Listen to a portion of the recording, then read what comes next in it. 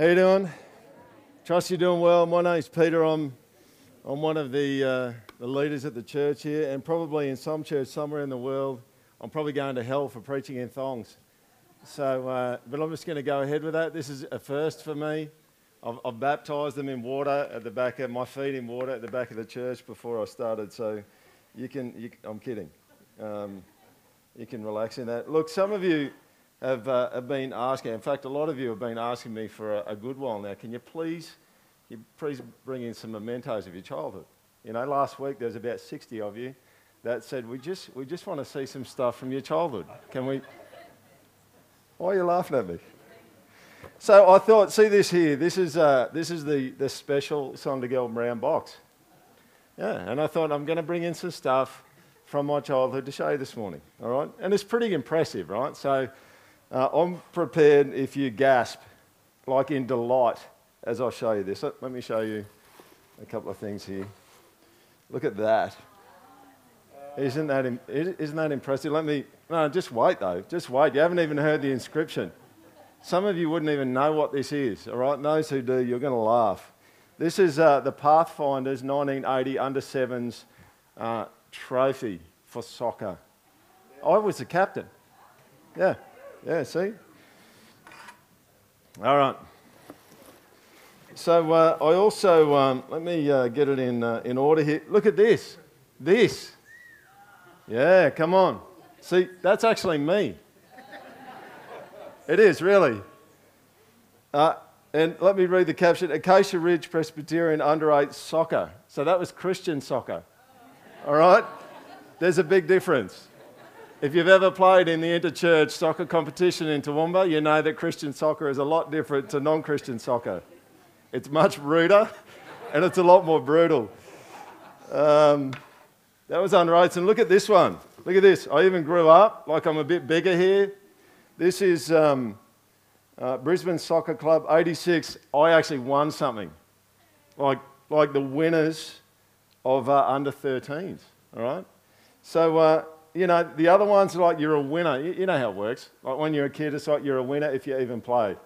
And then as you get older, you've got to actually do something to be a winner. You know, let me just stick with this one for a minute. This trophy here is a trophy, a physical representation and reminder of a former glory. Isn't it? Isn't that what it is? And you're not that impressed by it. I know you laughed and you're smiling at me, right? But you're not that impressed, right? It's like, okay, all right, I played under-17 soccer and I was the captain and we won and I kicked the winning goal. Yeah, okay, cool, all right. But at some level, this is in a box. It is not on display, right? It isn't that impressive, all right? What we're going to look at today, if you've got your Bibles here, we're going to look at the fact that God has made you to be a visible representation of his glory. So let's go to Ephesians chapter 2. Ephesians 2. I'm going to start at verse 1. If you're new to the Bible, the big numbers of the chapter numbers, the small numbers of the verses, you can find the page number for Ephesians by looking at the contents in the front of the Bible. So Ephesians chapter 2, we're just going to read from verse 1 to 10. Those who've been around the last few weeks are quite familiar with the early stages here. And you were dead in the trespasses and sins in which you once walked, following the course of this world, following the prince of the power of the air, the spirit that is now at work in the sons of disobedience. It would be true to save you spiritually that outside of Jesus, there is no hope for you. In fact, you were dead. You didn't need CPR, you didn't need to be resuscitated, you were dead. Verse 3, among whom we all once lived in the passions of our flesh, carrying out the desires of the body and the mind, and were by nature children of wrath like the rest of mankind. And then these two sublime words, aren't they? But God, being rich in mercy, because of the great love with which he loved us, even when we were dead in our trespasses, made us alive together with Christ. By grace you've been saved, and raised us up with him and seated us with him in the heavenly places in Christ Jesus, so that in the coming ages he might show the immeasurable riches of his grace and kindness toward us in Christ Jesus. For by grace you've been saved through faith, and this is not your own doing. It is the gift of God, not a result of works, so that no one may boast. For we are his workmanship, created in Christ Jesus for good works, which God prepared beforehand that we should walk in them. I'd love you to leave that scripture open today, because we're going to go back and kind of dig into that a little bit. Here's the big idea today. You are God's trophies of grace. And I know that's a well-worn kind of theme with feel-good kind of Christian writers, but it is actually true. And this is what Paul actually talks about in Ephesians chapter 2. You're a trophy of God's grace. So today, here's what we're going to look at. We're going to look at a divine affluence, a gracious act, and an enduring trophy. Go with me to verse 7 of Ephesians 2 there. Verse 7 says, so that in the coming ages he might show the immeasurable riches of his grace. You go back to verse 4 there. You can see it actually says in verse 4 that God is rich in mercy and he's got great love. There's the richness of his grace. If you go to chapter 1, just duck back across to chapter 1 and verse 18 there.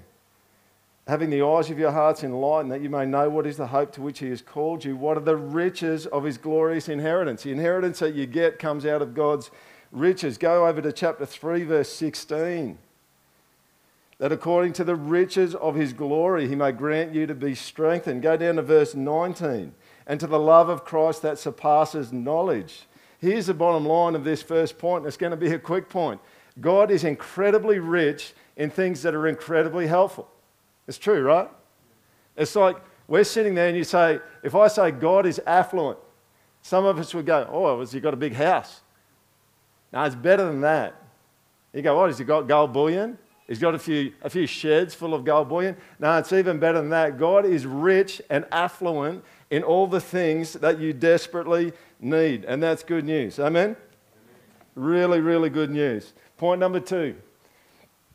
And in a gracious act.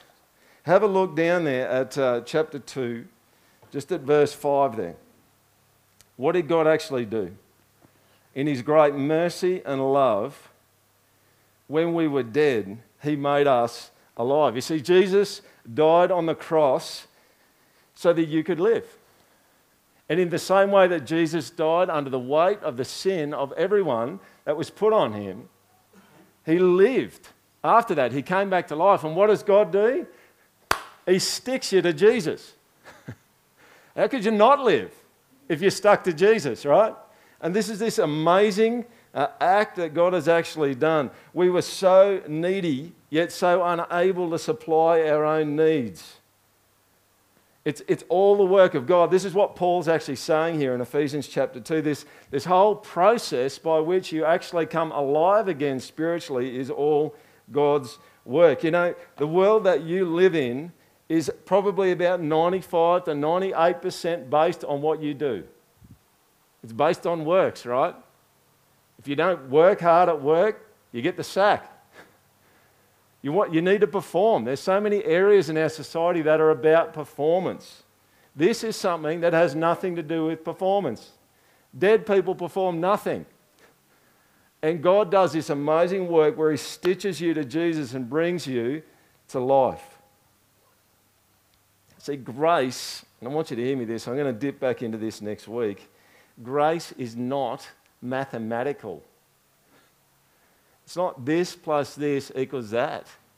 Nothing equals grace except for God's gracious character. So if you're at church here this morning and you don't know God, you don't get in God's good books by doing good things, because you're dead spiritually. You can't do anything to please him. You get in God's good books because he puts you in his good books because he loves you and he extends his grace and his mercy toward you. It's like if you bring into church, and churches often do this, right? But if you bring into church what we do in culture, which is like you have to perform to be accepted, you're going to get it all wrong. You can't perform. God has joined you to Jesus. How could you not live? He's given us the greatest gift. And let's just go one step further. Point number 3, some of you are going, this is going to be a cracking short sermon. Peter's become a Christian. He doesn't go as long anymore. Have a look at Ephesians 2, verse 7 then. Right? What What is the ultimate purpose for God raising you from the dead? Listen to this. So that in the coming ages he might show the immeasurable riches of his grace and kindness toward us in Christ Jesus. Now that's not actually saying that God's planning to be gracious and kind to you for the rest of eternity, which he is, but that's not what this text is saying. What this text is actually saying is that the purpose of you being saved and him pouring out his mercy, his not giving you what you deserve, and pouring out his grace upon you, you getting a whole bunch of things that you don't deserve. The reason why he's doing that is because for the rest of eternity, you are going to be, if you love him and you belong to him, you're going to be a walking trophy that displays the mercy and the grace of God. Is anyone excited about that? That's pretty exciting, right? You know, like, that's not that exciting. Okay? I mean, it doesn't even move without me moving it, right? But here's the thing. We as humans, we've got ways of remembering wonderful things that have happened in the past. Well, think about that. You are actually a walking, living trophy that God has saved, and you're actually going to walk around for the rest of eternity demonstrating how rich God is in his mercy and his grace. Just stop for a minute. You notice there's a sneaky little word that Paul brings in there in verse 7 there. Just go back to it. So that in the coming ages he might show the immeasurable riches of his grace in kindness. And just think about kindness. I mean, anyone who grew up in the church probably got a sticker in Sunday school at some point in time which said, "Be ye kind." Who got one of those? You got one of those, and "Be ye kind," and you just go, "Oh, it's kind is what kids do." No. I mean, just think about a world where there's no kindness. Think about that. See, you know what kindness is? Kindness is love in tender action.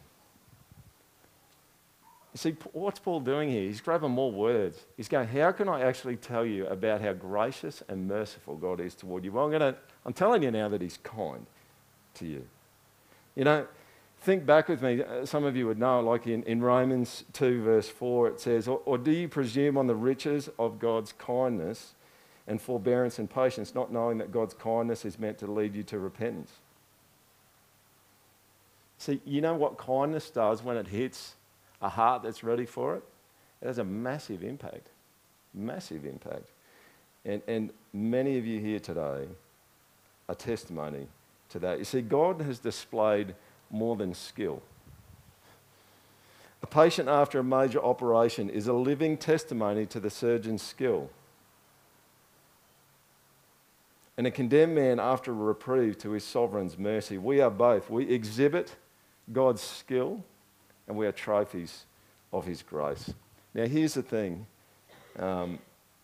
It's about him and it's about what he's done.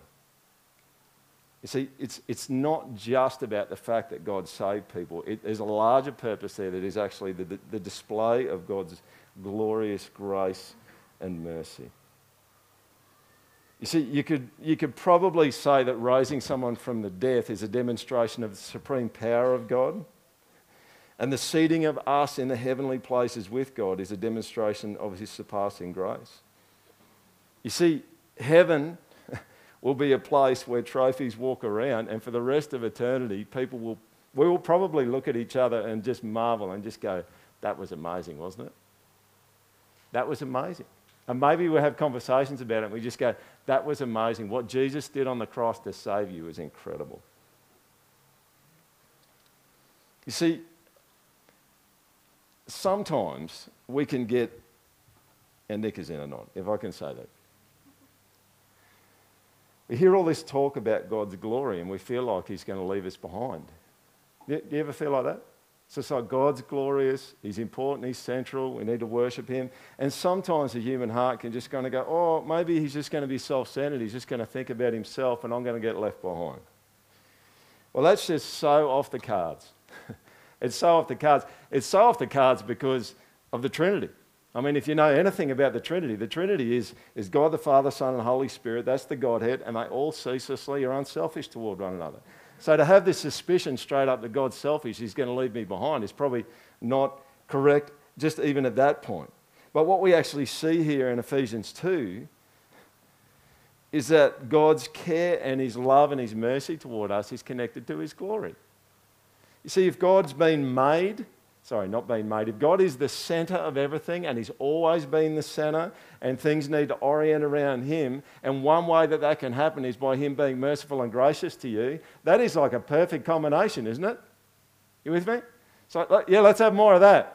So tomorrow, when I need more grace and mercy from you, God, it's actually going to glorify you and make you look as great, in part, I guess, not in fullness, but it's going to make you look more great in the eyes of people. Now, you don't actually have to look too far to find this connection between God's glory and him being gracious to us in the Old Testament. Can you duck over with me? I just want you to see it with your own eyes. Go to Isaiah. Isaiah 48.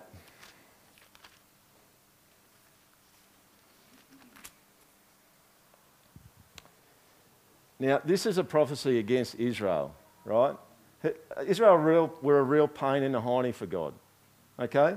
They didn't want to do his stuff. They ended up not loving it. I mean, it was a mess a bunch of the times. And sometimes it went pretty well, but it seems most of the time it was a bit of a mess. And this is one of those prophecies kind of against Israel, but it's not if you kind of see how it plays out. Look at verse 9 of Isaiah 48. Listen to it. For my name's sake I defer my anger. For the sake of my praise I restrain it for you, that I may not cut you off. Behold, I've refined you, but not as silver. I have tried you in the furnace of affliction. Listen to this. For my own sake I do it. For how should my name be profaned? My glory I will not give to another. Now you can see this in lots of different places in the Old Testament, where God's being good to us occurs in spite of us. And it's all about, and it's just like, in one sense, it's like that's going to be perfect because we're pretty ordinary a lot of the time and we don't actually offer God anything that's really useful to him. And so the great hope for us is that he wants to just exercise himself to be gracious and merciful to us so that people would rejoice in that grace and that mercy. You are a living trophy of the grace of God, just walking around, just sitting here today, and you will be forever. Okay, here's where we're going to go now. I just want to transition now. We've just kind of done, here's the theology, here's the practice, all right? Here's a good question, I think, that you could be asking. How can I be a good trophy of grace? How can I do that? How can I bear the marks of the grace of God? And I want to give you some really specific pointers, just 5 specific pointers here today. Here's the first one. You need to live on grace. A good trophy lives on grace. A good trophy of grace relies as much on God alive spiritually as they did when they were dead, which is completely and totally. Nothing has actually changed. One of the things that humans do sometimes is humans kind of get into this kind of framework with God where they feel like they've got to pay a debt back to God. And I don't know whether you've ever heard it, but people say things like, you need to obey God, you need to do what God says because he's been really good to you. Well, that's really hard to find that truth in the Bible. It's really hard to find it. God really clearly, through the scriptures, is saying, follow me and obey me because I'm going to give you more grace. I'm going to get you more in debt to me. That's his gig. God's gig is not he needs people to pay him back. God's gig is that he just wants people to get more in debt. And a good trophy doesn't make God their debtor. That's the other side of it. So one side of it is, I'm not trying to pay God back. You know what the other side is? It's not some kind of cosmic, you invited me over for dinner, so I've got to invite you over. Do you get what I'm saying? Like, we're not doing things for each other so that the other person will do what we want. You see, dead people do nothing to earn the kindness of God. And it's not right to think that you could actually do something for God that he needs to make him your debtor either. And we kind of do that sometimes. You know, I don't know whether you've ever said it or heard someone say things like this. I've followed God for all of my life. Why has this trouble happened to me? And then they fall away. Then they give up on God because something bad happened. I'll tell you something, you know what's inherent in that, and I don't want to be unkind and harsh, but inherent in that is that they feel like they provided God something that he needed and that he owed them something. You can't pay him off and you can't earn anything. And he doesn't owe you anything. Do you get what I'm saying? Like this whole debtors thing, it doesn't work, all right? A good trophy of grace kind of just says, listen, I was dead. There was nothing that I could contribute. God didn't owe me anything, and he was incredibly gracious and merciful to me. He was completely free. You walk around saying there is no contract between God and I, because there isn't. There's no obligations in a contract between God and you, because God saved you. God was gracious to you when you were dead. John Calvin says this, he says, faith brings a man empty to Christ that he may be filled with the blessings of Christ. And that's a good description of the state of humanity. So you don't serve or follow God or obey him to pay him back or to make him your debtor. We're not doing that. That's kind of not how it rolls, and you can see that out of Ephesians 2. What about this one? A trophy of grace doesn't try to impress God. You'd be a good trophy if you don't try to impress God. Have you ever tried to impress him? Have you ever prayed a prayer and at the end of the prayer thought, oh, yeah, I think I nailed that? Like you'd be impressed with it, you know? Or maybe you did your devotion in the morning, you spent some time in the Bible and you go, yeah, he's going to like me for that. I remember, I've done it. You know, I've been the person that's thought that God was impressed by my elocution in a prayer. It's like the words, the phrasing. It's just like that is pretty impressive. And maybe for you, it's that you came to church, you read your Bible, you fasted, you ... You think you can impress him. See, a good trophy of grace doesn't think that they can impress God. Why would you need to? If you were dead and God graciously and mercifully saved you and made you alive, what on earth could you even do to impress him? Why would you start, and some of you know, some of you know the scripture from Galatians 3, and I'm going to get to it again in a minute, but where Paul actually says to the Galatians, he says, how is it that you started by grace, you started by God's kindness, and now you're doing it by works?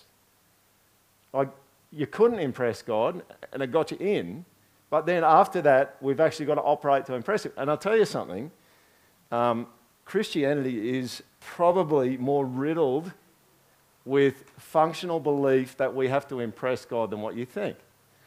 And you probably are.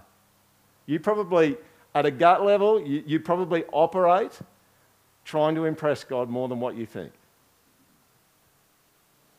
You see,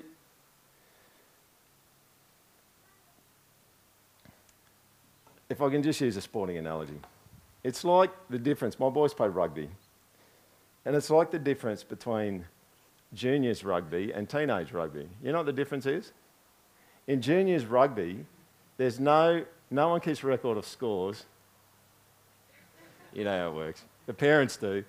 I can remember it for the last 6 years. Every game. No one keeps a record of scores, and there's no ladder. But as soon as you kick into 13 years rugby, there's a ladder and there's scores recorded. All right? And what actually happens in juniors rugby is it's like, everyone just get out and have a crack. That's what it's about. Have a crack, just get out and have a run. Oh, we just got scored against because that guy can't tackle. Yeah, and then another 6 times. Yeah, that's cool, man. Okay, it's time for you to come off, not because you're bad, but because you've had your 5 minutes on the field. Let's put someone else on. That's juniors rugby, right? But you get into teenage rugby and then seniors rugby, then it becomes about performance. You know, and there's a very real sense in which God's set things up, I think, because of his abundant grace to be more like junior rugby than teenage rugby. Do you get what I'm saying? And we start playing teenage. Just go, it's about performance now. You know, yeah, I get that, all right? I get that we got into this thing because God was gracious and it wasn't about performance, but now I've got to get on the treadmill of performance and somehow try to impress God. Grace, and the grace and mercy of God got you here, and it's his grace and mercy that keeps you here. So you don't go around trying to impress him. And you know, this might sound a bit harsh. I just feel to say this. He actually won't be impressed by you. Really? And what am I saying? Am I saying that he doesn't value your obedience and the things that you do? No, I'm not saying that. I'm just saying that if you're going around thinking that it's going to earn you something with God, it just won't. It just won't earn you anything. In fact, when I have prayed and got my elocution right and said the right words and at the end of it thought that I impressed God, I've probably just earned some demerit points. If we're operating on that scale. And I'm not saying that we are, because it is of grace. But do you get what I'm saying? That's probably how it would work. Like it's kind of like sometimes I think God, sometimes things like this are kind of like, do you really want to play that game? Because if you're going to play by those rules, it's not going to go well for you. And sometimes we kind of play by a game that's got rules that just don't work. And we think we can kind of have a bit of a poke at it and do something that's going to work for a little bit of the time. But it's like, if we actually do everything that way, I mean, it happens in our house at home. You know, what's the instinct when someone sins against you is you just pay them back. And it seems a pretty good idea at the time. Anyone know what I'm talking about? It's pay them back, right? But then when you stop and think about it, what if this whole house, this whole family, actually operated consistently by those principles? And we all paid one another back. Who wants to live in that house? Like no one, right? Like you can't live in that house, you know? And sometimes when we start, we can get into thinking about trying to impress God and think, oh yeah, we can actually work inside of those categories and I think I can do a few things to impress him. It's like you want to actually apply that across the whole of your life, that's going to be a bondage and a slavery to you. It's a grace and mercy is going to release you. Number 3, a good trophy lives from acceptance, not for acceptance. Let me be really clear about this. A good trophy doesn't think they are worthy just because they get something right. See, I think a good trophy of grace, a shiny trophy. Now, here's the thing. I'm not saying that you're not a trophy of grace if you're not doing these things. I'm just saying you're probably not as shiny as you could be. So let's see if we can get a bit more shiny. That's really what I'm saying here. You see, a good trophy of grace doesn't tend to ask questions like, do you like me? Do I meet my own standards? Maybe not even do I meet God's standards. A good trophy of grace starts at the beginning of life for them and says, I was graciously accepted by God. And that's not going to change. So you don't have to win anything anymore. And the weird thing is I can stand up here and talk to you about this and some of you can go, yeah, I don't think I have a problem with acceptance. But, you know, I reckon probably most people do. And you just don't know how much slavery is in your life because of your drive to be accepted, either meeting your own standards, meeting other people's standards, trying to meet God's standards. I wonder what would happen and what would change in your life. I wonder what would change in all of our lives, my life included, if we, at a really deep core foundational level, were absolutely 100% persuaded that God has accepted us in Jesus. What would change? Like, I reckon you would. I mean, Ephesians 3 talks about the fact that, we looked at this before, that God's love surpasses knowledge. And you need strength to understand it. So you don't get all of God's love yet. So what if you did? What if it permeated and went right down to the depths of who you are? What would change in you? You see, listen to this. This is Paul in 1 Corinthians 15:10. By the grace of God I am what I am, and his grace toward me was not in vain. On the contrary, I worked harder than any of them, though it was not I, but the grace of God that is with me. Do you see that? He's not working for approval, he's working from approval. That's what he's doing. There's a big, big difference. And he works hard. You see, there's a sense, we're going to get to this next week, there's a sense in which there is work that comes out of being accepted and being made new by Christ, but it's a whole different vibe to what we're normally accustomed to when we're on the acceptance treadmill. Number 4, a good trophy lives out a familial reality. Now, You know the Bible has metaphors, okay? Is there an English nut here that can just tell everyone what a metaphor is? Who's an English, well, maybe not an English nut. That's not correct grammar, is it? No, I'm insulting them. Is there someone who's an English expert, or even just anyone who actually wants to share with everyone what a metaphor is?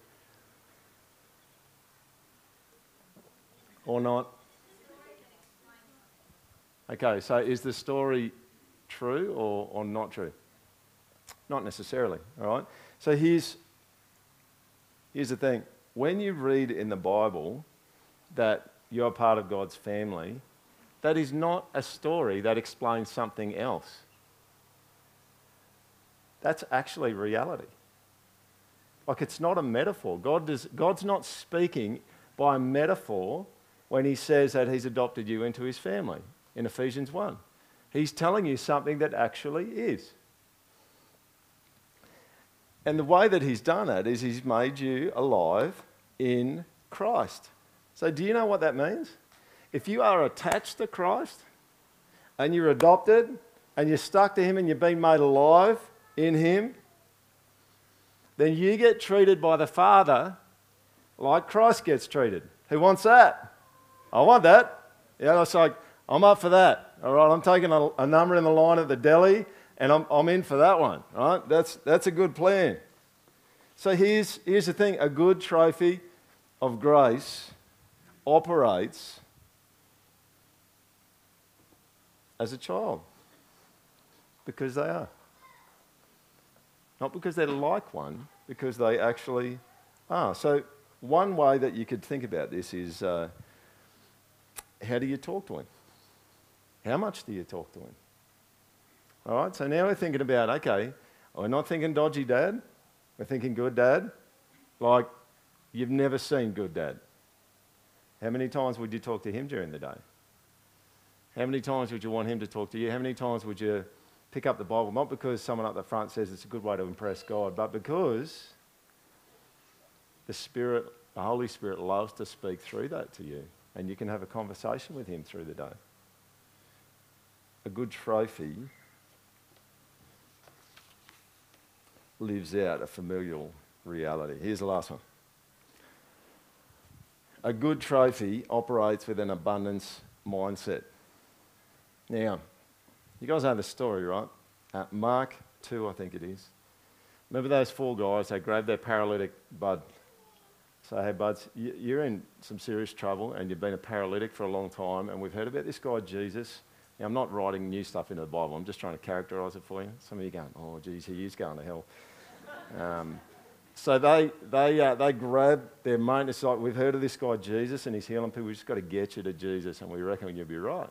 So they get up on top of the roof, start banging around, probably through some kind of thatched dirt kind of roof, and then lower it down. I mean, that would have been weird. Jesus was preaching inside. I mean, that's weird, but I mean, lots of weird things happen to Jesus. And they lower this guy down, and it's probably like, if it was a Hollywood movie, it would be a thorough disappointment, wouldn't it? Because they lower him down, and pretty much the first thing Jesus says to him is, your sins are forgiven. And we go, oh, didn't you memorize the script? Like, that's not what you meant to say at the start. Like, you don't do that. Look at the guy. He hasn't been able to walk for all these years. But what's Jesus actually doing? Jesus is actually dealing with that man's greatest need.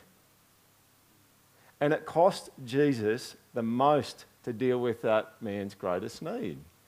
And it cost Jesus the most to deal with your greatest need. It was a great expense to him. 1 Peter, I think, says that we weren't saved with perishable things. We were saved with the precious blood of Christ. You see, at the end of the day, what Jesus has organised to resolve for you is your greatest, deepest need. And it cost him the most. So here's my point. If God has dealt with your greatest need in the death of Jesus on the cross, would it ever be right to have a poverty mindset about God's generosity? No, it wouldn't. Now, some of you are going, oh, I've got to stop doing that. That's not what I'm talking about, all right? This is not about being good enough here. It's like, how can you actually get into a point, get to a place where you just realize that God, at the core of who God is, He is generous, liberal, and affluent in mercy and grace toward you. Don't get around thinking that God's stingy.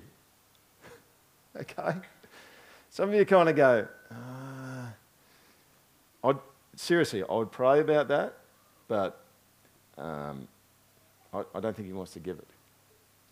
Well, just let Him work that out. Like, you don't have to make that decision. That's not your decision to make. You talk to Him. And see, here's the thing. If you think and you dead set deep down believe that God is generous at the core of who He is toward you, you'll ask Him for lots of stuff. And you're going to talk to Him about lots of stuff. And you know what you're even going to do? There's some times where God's not going to give you what you want. And you know what is going to help you in those moments when you don't get what you want, especially when not getting what you want is very painful for you? What you need to do is you need to not go, God's not generous. What you do need to do is you need to go back to what He did for you on the cross and go, I have a rock solid guarantee that He is abundantly generous toward me. So now what I actually need to do is I need to look for an expression of His mercy and grace that's different to what I think it should be. Because it will be there. It will be there. There are many, many people throughout history to whom God hasn't released them from the pressure that they've been under, but has supplied His presence to them to be able to walk through it.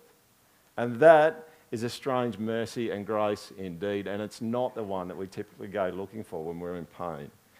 And I understand that, and I don't mean to be harsh in any way about that, because I do the same thing. But here's the thing, that the death of Christ on the cross, if you're a trophy of grace, and life hurts like hell, and you're just going, I don't even know how I'm going to get through this, and I've prayed and I've asked God to get rid of it, and He hasn't gotten rid of it, at that point we're not saying, and we don't want to say that God's not generous, because whatever your physical need is not as desperate as your spiritual need. So we're going back to that, and we're saying Christ died on the cross for me. He met my deepest spiritual need. And so I'm locking it in that God's generous.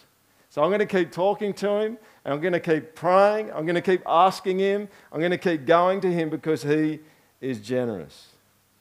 Listen to Romans 8, verse 32. He who did not spare His own Son, but gave Him up for us all, how will He not also with Him graciously give us all things? So what do? We, as Christians, ought to be the most optimistic people on the planet. True? And we ought to be the people who are most positive about every situation. Why? Because God is in charge, and because God is good and He's gracious and merciful. And so we walk into it with an expectation that He's going to be up to something. You know, you go back to creation in Genesis 1. Why is everything good? Because He's good. That's all He ever does. He can't do not good. So when He creates things, and you read it in Genesis 1, He created stuff and He saw that it was good. Of course. That's what happens when you're good. You just make good stuff. And that's what He's like. He gets around and He's doing good things all the time. And so you kind of, I mean, maybe for you, Romans 8:32 is a good verse for you to memorize. Doesn't that speak to the disappointment of pain and the struggle of pain? He who did not spare His own Son, but gave Him up for us all, how will He not also with Him graciously give us all things?